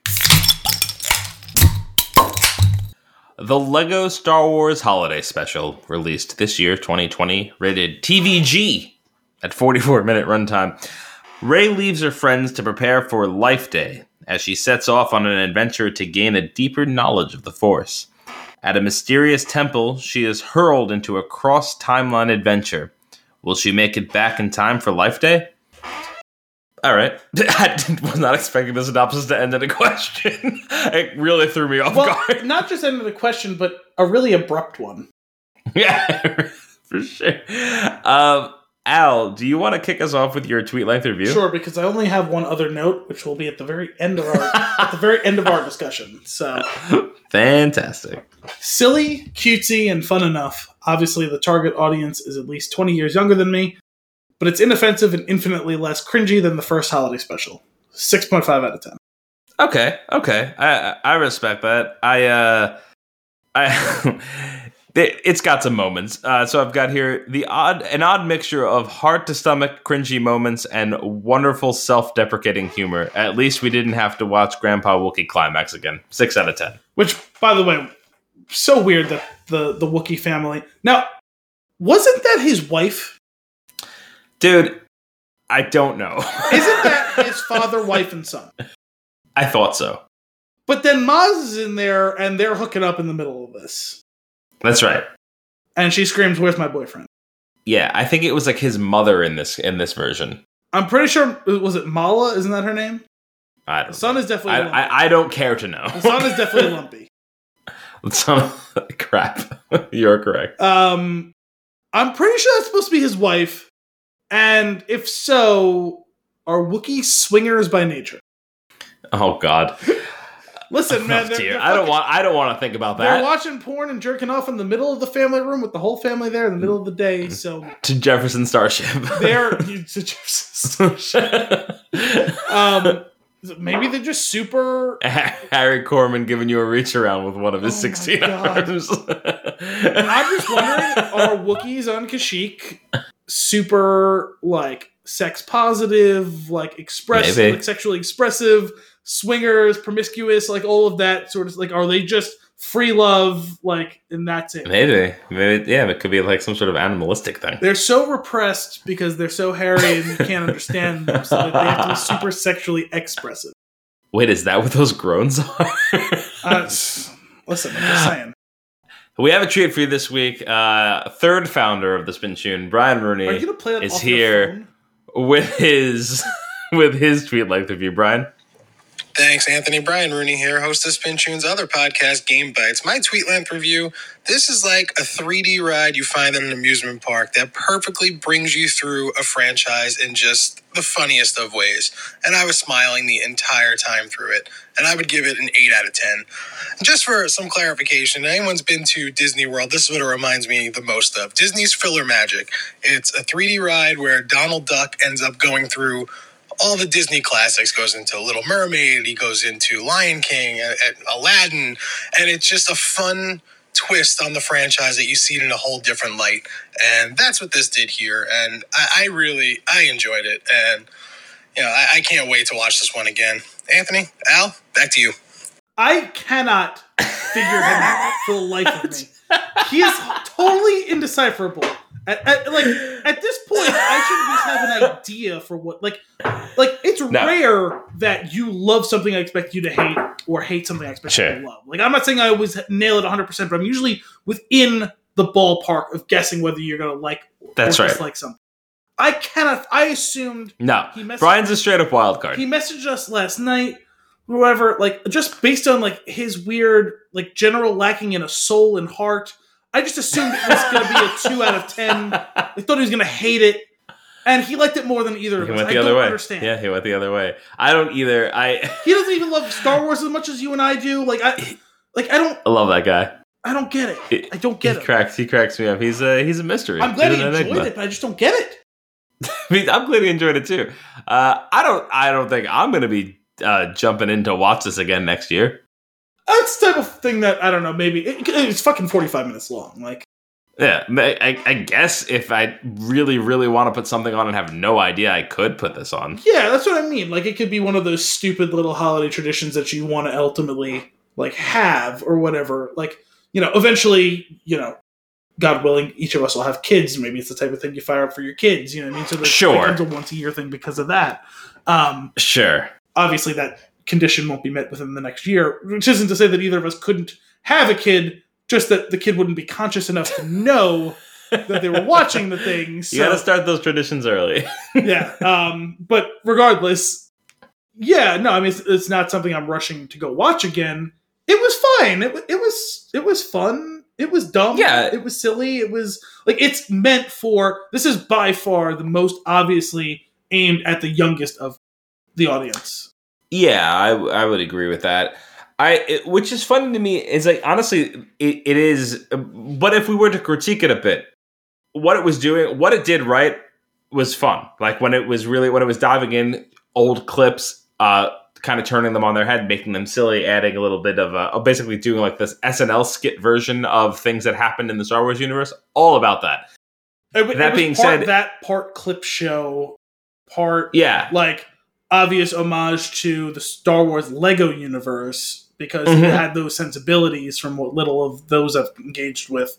And also, like, it's trying to mimic some of the things they've done in Rebels and the Clone Wars because there's obviously heavy influences that both in, like, tone and in storyline.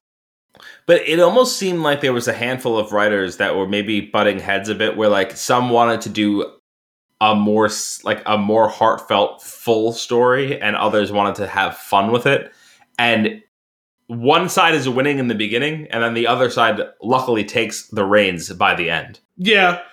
Well, once it gets into the actual story proper, it gets much more Star Wars-y, right?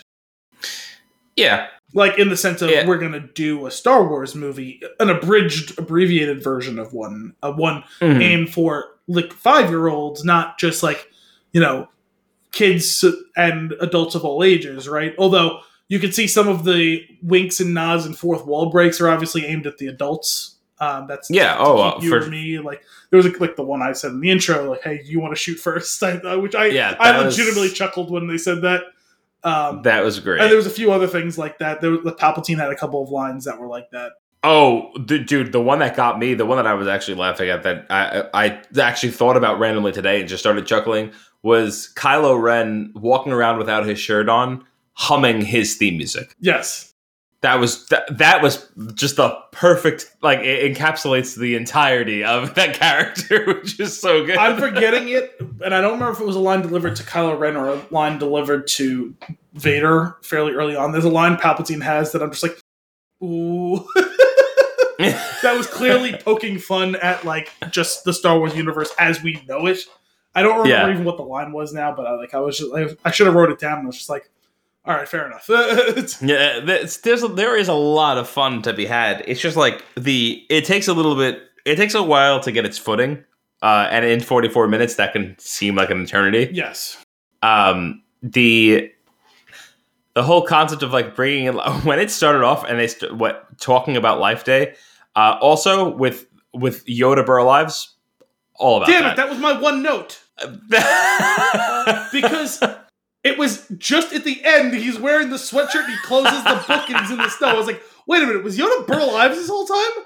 Yeah, 100%. If he was voiced by Burl, that would, like, a Burlives alike, that would be really funny. But it's the whole. It starts off, they're talking about Life Day, they're talking about the Wookiees, and I had a minor panic attack where I was like, Are they doing it again? And I thought, what if they just recreate the old holiday special, shot-for-shot remake in Legoland? I mean, it still would have to be more fun because they just generally have more fun sensibilities. But also, that movie was like an hour and a half long. That movie was 7 days long, and it was 7 days in hell. It was 7 days, but it's silly. Lacking in the Poe, Finn, and Rose department, we threw them on screen here and there just for the nods, which is, I understand you can't have everybody fully in the movie, but not just for nods though, because what's her name actually voiced Rose. No, that's another note that I have. Kelly Marie Tran shows up for this. Anthony Daniels shows up for this, and then they have, like, a bunch of random people. Billy D. Williams, and then that actually threw me off though. Other main characters, and then. The one thing that did make sense to me was they had the established voice actors from Rebels and the Clone Wars do those voices. And that makes sense, right? And, like, I'm fine with that. And that's a bridge for a younger audience who has seen those shows and appreciates them. Like for little kids who's like, oh, this is the voice I'm used to hearing from Obi-Wan. This is the voice I'm used to hearing from Yoda and from clone/Stormtroopers, like all of that. Like, oh my God. Anakin. 3 Obi-Wan saying hello there. That was phenomenal. Oh, was that gold? Hello there. Oh, so silly. Yeah, but, like, that's the stuff. When it took off, it did get very funny. So much so that how about even the idea of when we cut into the Mandalorian, just for, like, the 30 seconds that they do it, that they play the music. Yes. And every character pauses and goes, oh yeah, the little squeak that the child makes. Yeah, that was actually pretty perfect. I was like, on the one hand, like, I was a little surprised when they jumped into. Now, it was, like, the most important scene in the whole run of the show, I guess, but, like, still for them to jump right into it, I was like, also, no, we're in a Disney Plus universe at this point. Like, they would be remiss not to include that, because the whole point of The Mandalorian at this point is we're doing our own thing while also servicing the fanhood of all the old things in Star Wars that people love. And it's both super Star Warsy and not Star Warsy at all. It exists in a ridiculous paradoxical state. It's all by design. It feels like it should be by accident. The whole experience of The Mandalorian is really incredible, and obviously we'll get into that more later. But they would have made a mistake not to include it in somehow. Yeah, I agree. That's not the first nod to The Mandalorian. The first is the very beginning, where we get the new intro to Star Wars universe stuff that is created on Disney Plus with the apparently opening that's that is the standard, like the way that like the Marvel stuff has like the comic book thing. Like I was surprised right, to but see the fact that they did that with the Lego helmets was really great. Yes, that I when it started, I was like, oh, out of the gate. Well done. I was like, we're just getting started, and I was really happy about that. And then it gets a little weird for a bit. And then I don't know what they're trying to roast, whatever animal it is that they're trying to cook. They said it like 100 times. Oh, it was like Yip Trip or something like that. Yeah, like I should know what it is. Apparently, but that is from something because I was reading a little guide afterward. I just forget what it was. That is a reference to something else in Star Wars. I don't remember what now. Gotcha. But no, it was definitely fun to bounce between like all of the different timelines and like kind of have a character that's heard about them in legend taking a peek in. Like that was a cool concept. we didn't get enough time with was that episode 1 version of Obi-Wan and Qui-Gon because him being completely bored out of his mind was fantastic. And that was another great one as far as like fourth wall breaks where he goes, I don't care about galactic trade negotiation. Yeah.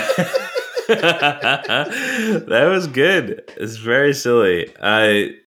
We have it. Oh, one thing that got me, they did it 3 times, at least 3 times. Chuckled every time. When they showed the Death Star 2 and a piece of it falls off every time they show it. Oh, yeah. It was just like, this is great. If only the concept of it's built out of Legos and the idea of gravity, it's just fantastic. Death Star 2, that's what we're going with? Yeah, that's what we're going to. How about Star Killer Base? That is the stupidest thing I've ever heard.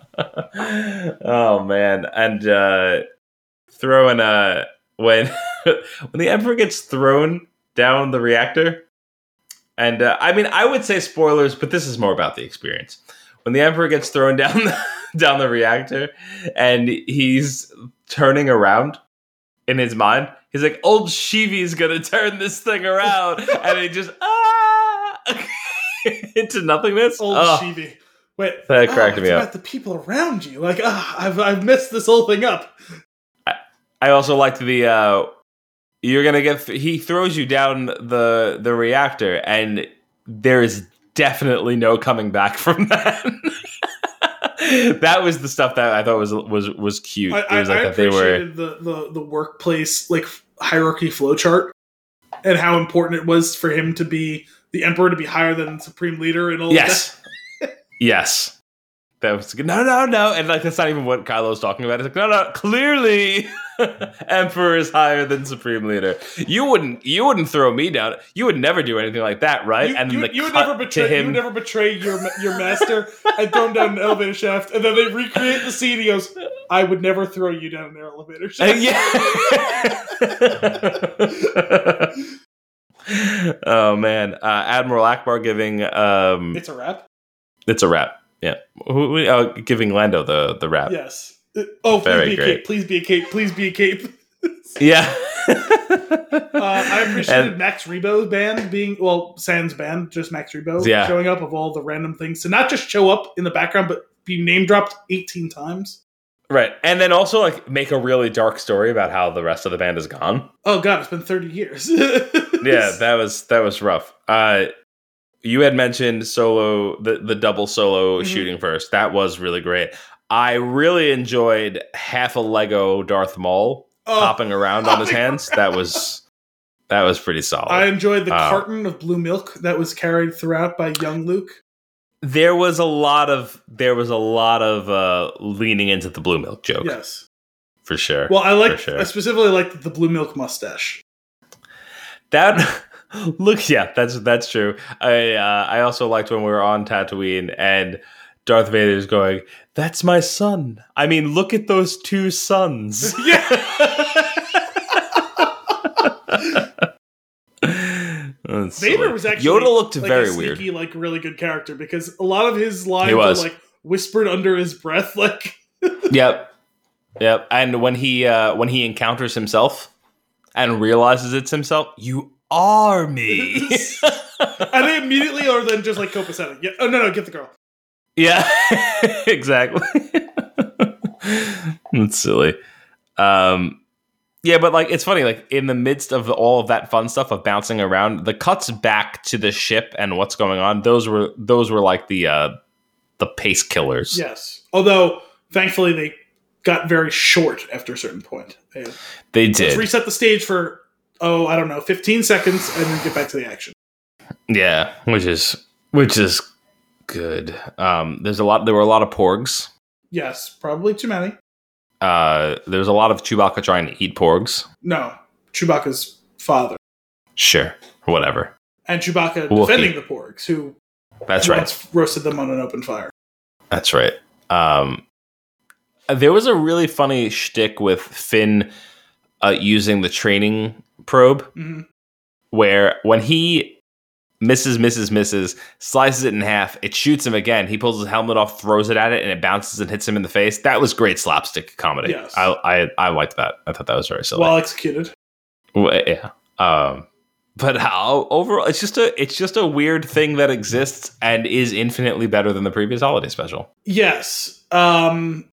What I'll say about it is it both can exist within the canon without breaking anything, right? Because they much like the Avengers, like Endgame, they close up all the loops at the end of it.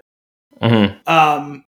Actually, they dive into some deep Star Wars like mythology, surprisingly, because that tracks with an important storyline in Rebels. I don't remember how far into that show you got, but the windows through time, or I forget exactly what they call it, if it was called that or if it was called something else.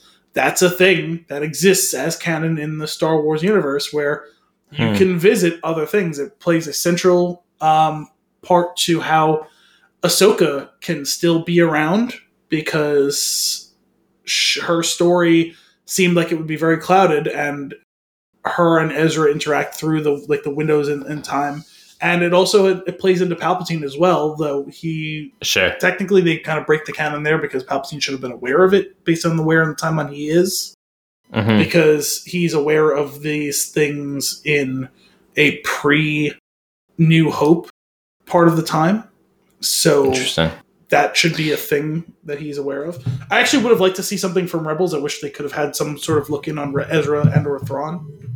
Yeah, that would have been cool. That would have been cool. Do you think that there's in all seriousness, do you think there's a possibility that they retcon some of the stuff that they've done with the recent trilogy? I really hope not.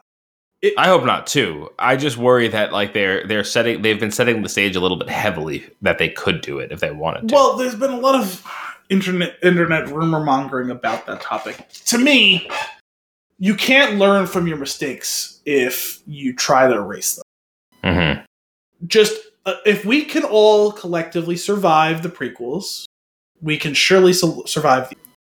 Mm-hmm. Own them, figure out what you got wrong, and just do better. Yeah, I agree. Because erasing them and redoing them or contravening them in any way, shape, or form makes zero sense to me. It's offensive to the viewer. It's not worth convoluting the storyline further. Yes. Which would be upsetting. I think at this point, too, I think it's pretty obvious that we're just about tapped on that storyline for a while. Right. I'm also let's also not forget, I was fine with it. It's not, could it have been better? Yes. Am I horribly offended? No. It's fine. It's not horribly offended, but definitely disappointed and frustrated. But but while also acknowledging there's still plenty of good in it too, just not enough to outweigh it. Yeah, I absolutely enjoyed my experience with it thoroughly. To me, it's a big galaxy. Just go somewhere else and do something different. Move on. And there's still ways to incorporate people or factions or whoever or whatever you want. You can still have the Force and Force users. They just don't have to be, and I was at this point with the Jedi Council.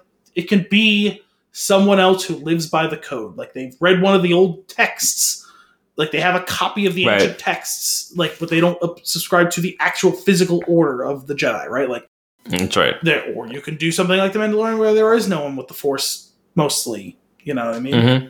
But the point is, just go do something else and let it be for a while. Let it take move a on. breath and then come up with some new conflict. You know, when you make a movie 10 years from now that follows up 10 or 20 years after that, and everyone will have relaxed and calmed down, and maybe some of the actors want to come back, and you can use one or two of them. Right. Yeah, I agree. I don't think it's worth going down the road of a retcon. It'd be a waste when they could have been spending time, like you were saying, like doing something new and different and moving on. Yes, everyone enjoys The Mandalorian. It's only barely tied to all of that stuff. Like, there's stormtroopers and a rebel soldier. Like, that's it. Right. We have Tatooine. A gas shortage and a flock of seagulls. That's about it. Yeah, I mean, like it's like you can do all of that. Hey, look, there is like a totally different Corellian freighter. Like, who the fuck cares? Right. Al, do you have anything else on this holiday special? I mean, I like that it was set like kind of immediately after. It's like a nice little postscript. Yep. Like I said, I had a little bit of fun with some of that stuff. Just that whole clusterfuck on Tatooine was a little bit like, I think there was a Greedo in there. There's two Han Solos. There's stormtroopers. There's half a Darth Maul. There's many Obi-Wans. Like that whole hello there. The height of that ridiculousness was pretty great. It was. They probably could have even done some more with throwing in 3 or 4 or 5 people fighting each other across multiple factions with like lightsabers. Like, because you have animation, like that could have been a little bit more fun, but they still played around with it some. Like, that's cool. Yeah, it was so funny. Like, I think they moved through that stuff too quickly because they could have had a lot more fun if they just kind of reveled in it for a bit. Yes, but like one thing in particular, when they were on, is it Mustafar where they're fighting? That was actually a pretty good scene. Yes. If they had lead into that a bit more, where like they try to get out, if they're gonna get out of there quickly, if Vader's like, I can't watch this next part or something like that, like just something like acknowledge the fact that this is where it happens. There should have been a line about that. You're right. Yeah, that was the only thing that I thought was like really missed. That and more time in that episode 1 world would have been funny, just because they did a good job with the whiny Obi-Wan. I thought that was really funny. And even then, you get dropped into the middle of a pod race, and like Sebulba still crashes, and it's all, you know. Yeah. Oh, I like that they. It sounded like re-recordings, but in the exact cadence. It might have been the announcer. What's his name? Greg Proops is still a part of the Star Wars universe. He voiced a character for Resistance. Thankfully, none of that was in this movie. So, like, he still has a relationship with Star Wars. So he may have come and re-recorded like slightly different. Oh, cool. Or they may have just used the same one. I don't remember, because some of the calls still sounded the same. Right. Yeah. Cool. Well, that's your Star Wars holiday special. your Lego Star Wars holiday. That's all for this week's episode of Flicks in a Six. We hope you enjoyed it. As always, if you have a movie for us to review or nuggets for us to discuss, you can send those requests to flicksinasix@thespintune.com or tweet us @thespintune. Tune in next week for more movie and beer goodness. Until then, I'm Anthony Costanzo. And I'm Mr. Harvey Korman. Thanks for coming out.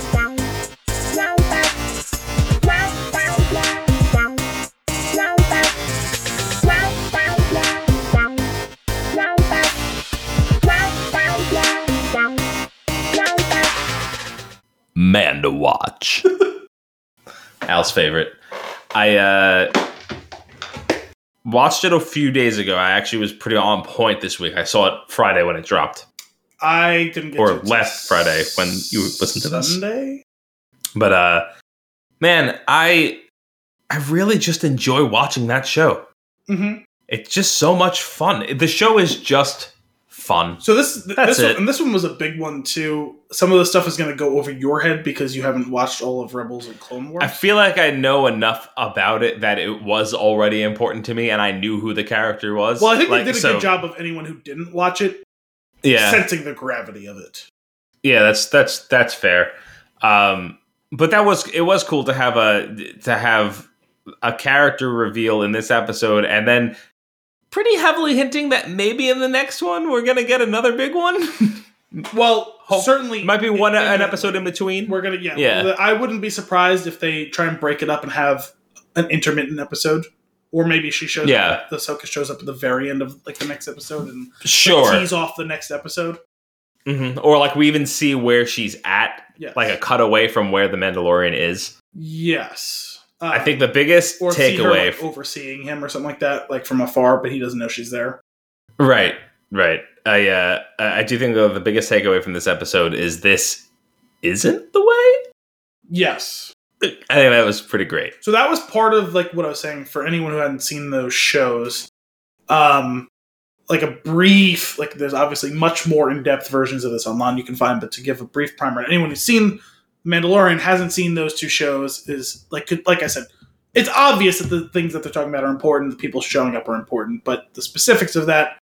So the one thing I was a little conflicted on in reading this, because I thought it was pretty straightforward. I was reading a recap and they seemed to be introducing a little bit of doubt and confusion. So he meets Bo-Katan Kryze and two of her associates there, all Mandalorians. Bo-Katan is played by Katie Sackhoff. She was voiced the character on the animated shows. She is the sister of Duchess Satine. She is the since been assassinated leader of the reformed and new Mandalore that was trying to rejoin the Republic. Bo-Katan was part of Death Watch. She opposed the pacifist nature of Satine and wanted to restore the old ways of the Mandalore, the warrior culture, like the closest akin is being like Sparta and 300 type of thing, but in space, obviously. But the 300 in space. Yes. But the thing is, Death Watch never had the mask mandate that Din Djarin has, right? They took their helmets off all the time. She calls him a child of the Watch, clearly tying him to Death Watch, which Bo-Katan rejected when the storyline leads to as always, thwarted Maul joining with Pre Vizsla to overthrow Satine and take over and create a shadow government on Mandalore. When that happens, Bo-Katan gives up with what Death Watch is proving because she realizes, oh wow, this is way more fucked up than I realized. And she starts her own rebellion to try and overthrow Maul and Death Watch. That takes place in the Clone Wars. The other storyline I was talking about takes place in Rebels. Sorry, I had those backwards. That was in Rebels, in Clone Wars. The Rebels, they ultimately overthrow them. But that's before the Imperial Purge that we've heard about, which clearly was led by Moff Gideon. Because a major part of that storyline in Rebels is Sabine going back to join up and help the cause of Mandalore. They acquire the Darksaber. She bestows it upon Bo-Katan, even though it's hers by right, which grants Bo-Katan the ability to lead the Mandalorian people again. So clearly when the Purge happens and the Imperials nearly wipe out Mandalorians, that's how Gideon gets the Darksaber. So going back to the whole thing about Death Watch and calling him a child of the Watch, I saw someone saying, oh, is like the Children of the Watch this separate organization or like a splinter cell of Death Watch? I assume they're just saying he was of Death Watch. But maybe there are certain versions of them that thought it was much more important about the whole thing about not taking off the helmet. But Pre Vizsla, Bo-Katan, and any of the other members, I forget, it was a Gar Saxon, there was a couple other Death Watch members who, they all took their helmets off all the time.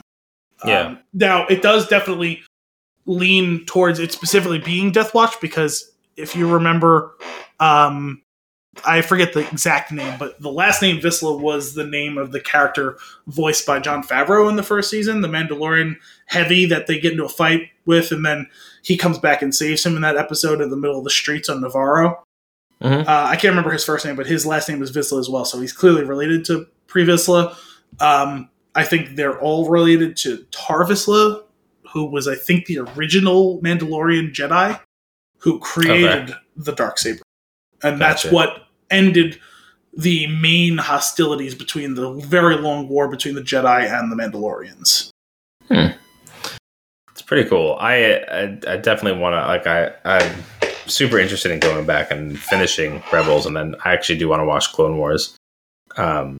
It's great though. Like this whole storyline, like the depth of it, the idea that there's so much lore behind it is exciting to me. Like even not knowing it, just like I love the mystery of there being all of this stuff that is thought out and there that we're getting to draw on. It's really fun. Well, that's the thing, is not even knowing any of those things, like you could still enjoy it at the base level of, hey, this is an important Mandalorian who's going to give us a window into the greater Mandalorian culture, and ultimately it tips off the point that they're going to try and go back and reclaim Mandalore again. Okay. You know, which that seems to be the entire life work of Bo-Katan, and she keeps failing and succeeding and failing and succeeding at. So we'll see if they can reclaim it for good. I don't know if Sabine is still around. It would seem to be the case because that'd be cool. The time jump at the end of, and this is slight spoilers for, well, fairly large spoilers for the end of Rebels. Sabine obviously helped Bo-Katan originally take over Mandalore from the Death Watch government there, I guess if you want to call it. At the end of the show, she goes off with Ahsoka. They go off, and I won't say what they're trying to do, but we're going to find Ahsoka, so I wonder if this is a secret that's kept, if Sabine shows up in this season or a future season. Oh, that'd be cool. The actress who voiced her could play her, because she would be playing a slightly older version of Sabine. It would fit. She was in... Do you remember... did you see The Internship? Yeah, I know who she is. Okay, yeah. So, yeah, she could play Sabine. There's no reason why she couldn't. Yeah, that'd be cool. I can't remember the name of the actress. For sure. Yeah, that'd be awesome. I'm totally down with that. Also, great character in Rebels, so it'd be exciting to see that character in live action format. Yeah. I will say this episode definitely leans into the what you've been touting for the last couple of Mando watches, which is the higher budget. Yes. That ship.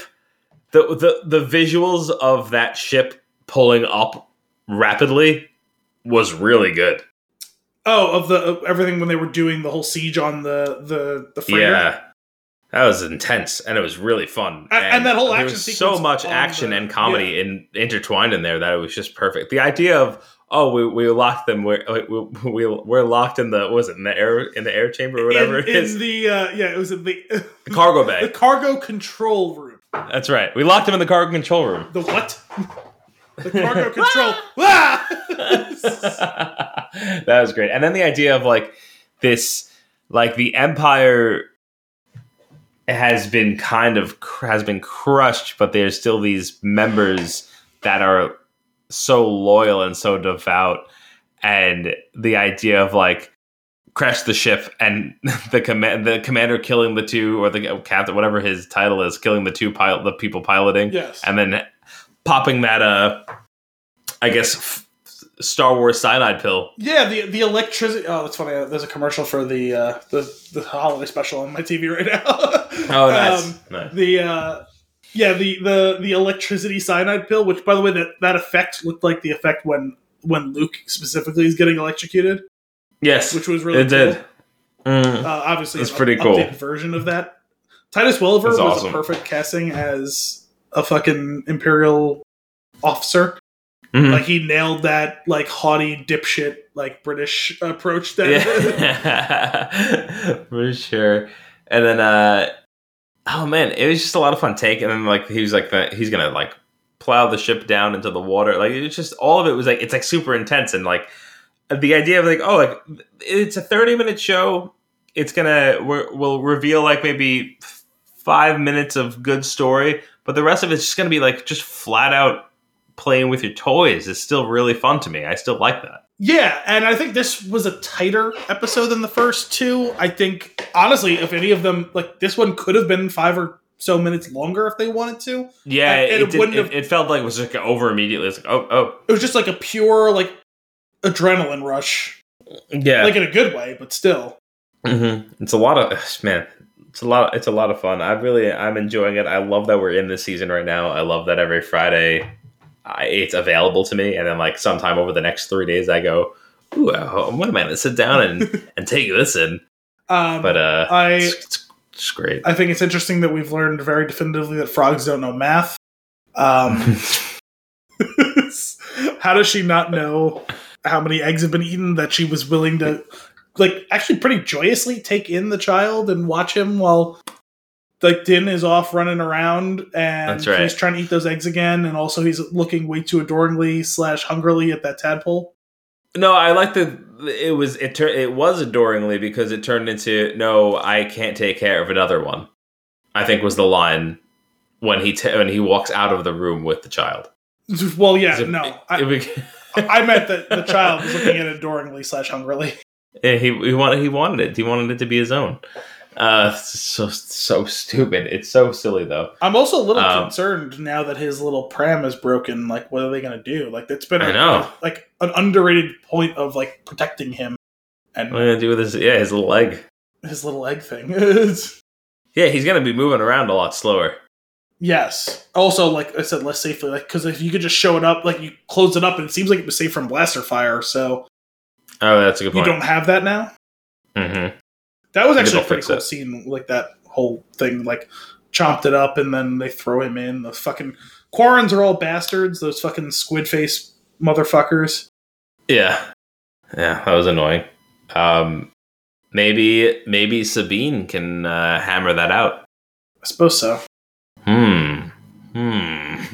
Well, I was gonna say it's funny because I saw some people remarking on the fact that we knew that Katie Sackhoff was going to be in this, so we knew Bo-Katan was going to be returning. We know that Rosario Dawson's going to be playing Ahsoka, and they were saying, "Oh, part of what made the first season so great was you didn't know, like they kept the secret of the child so tightly under wraps, right?" And a couple other little surprises as well along the way. We haven't had that surprise yet, so I wonder if there is one, and if not, that's a little disappointing. But also, like, it's harder when there's more focus. Although, how much more focus could you get than everyone had on it? Like, we knew it was coming. It's not like they just dropped the show on us and no one knew. Sure. So I'm curious to see if this ultimately shows up with, like, okay, fine. There'll be something, I feel like. There has to be, right? Yeah, I think so. It'll be fun. I hope that at some point or another we just see, like, if you're really paying attention, you see like a Lego Rey in the background of a shot. That'd be really amazing. I like that he was eating a facehugger soup. Yes, and then stop playing with your food. Yes, and what does he like? Stab it with a? He like touches it and it dies. Yeah, I'm not sure what that was. If he like, did he hit like a pressure point or something like that? Like, that's what it seemed like. A bowl of chowder for my friend here. Also, I really dig that whole thing. I need to get one of those things set up where there's just this food tube a chowder system. Line? Yeah, that's like right over my table, so I can just walk with a bowl, sit down, and just and food time. Yeah, it's very Matrix. Yes. Feels like something. Except it seemed like it would be tastier. Although I'd rather my food be dead. I'd rather it be dead. I get accused of eating live food sometimes because I eat very rare steak, but like I want my food dead. So the octopus thing came out of that little hose? It would certainly seem to be the case, yes. Yeah, that doesn't track. I mean, it was pretty small. Yeah, but the hose was pretty small. Yeah, but it was also like high pressure, and those things can like mold to fit, like because like they like don't really have bones, like they can mold and squish through. You ever seen that video of that octopus that like shoots out of like the what's it called? Like the little, I forget what those are called, the little like spots that are open on like the floor of a ship so the water can drain.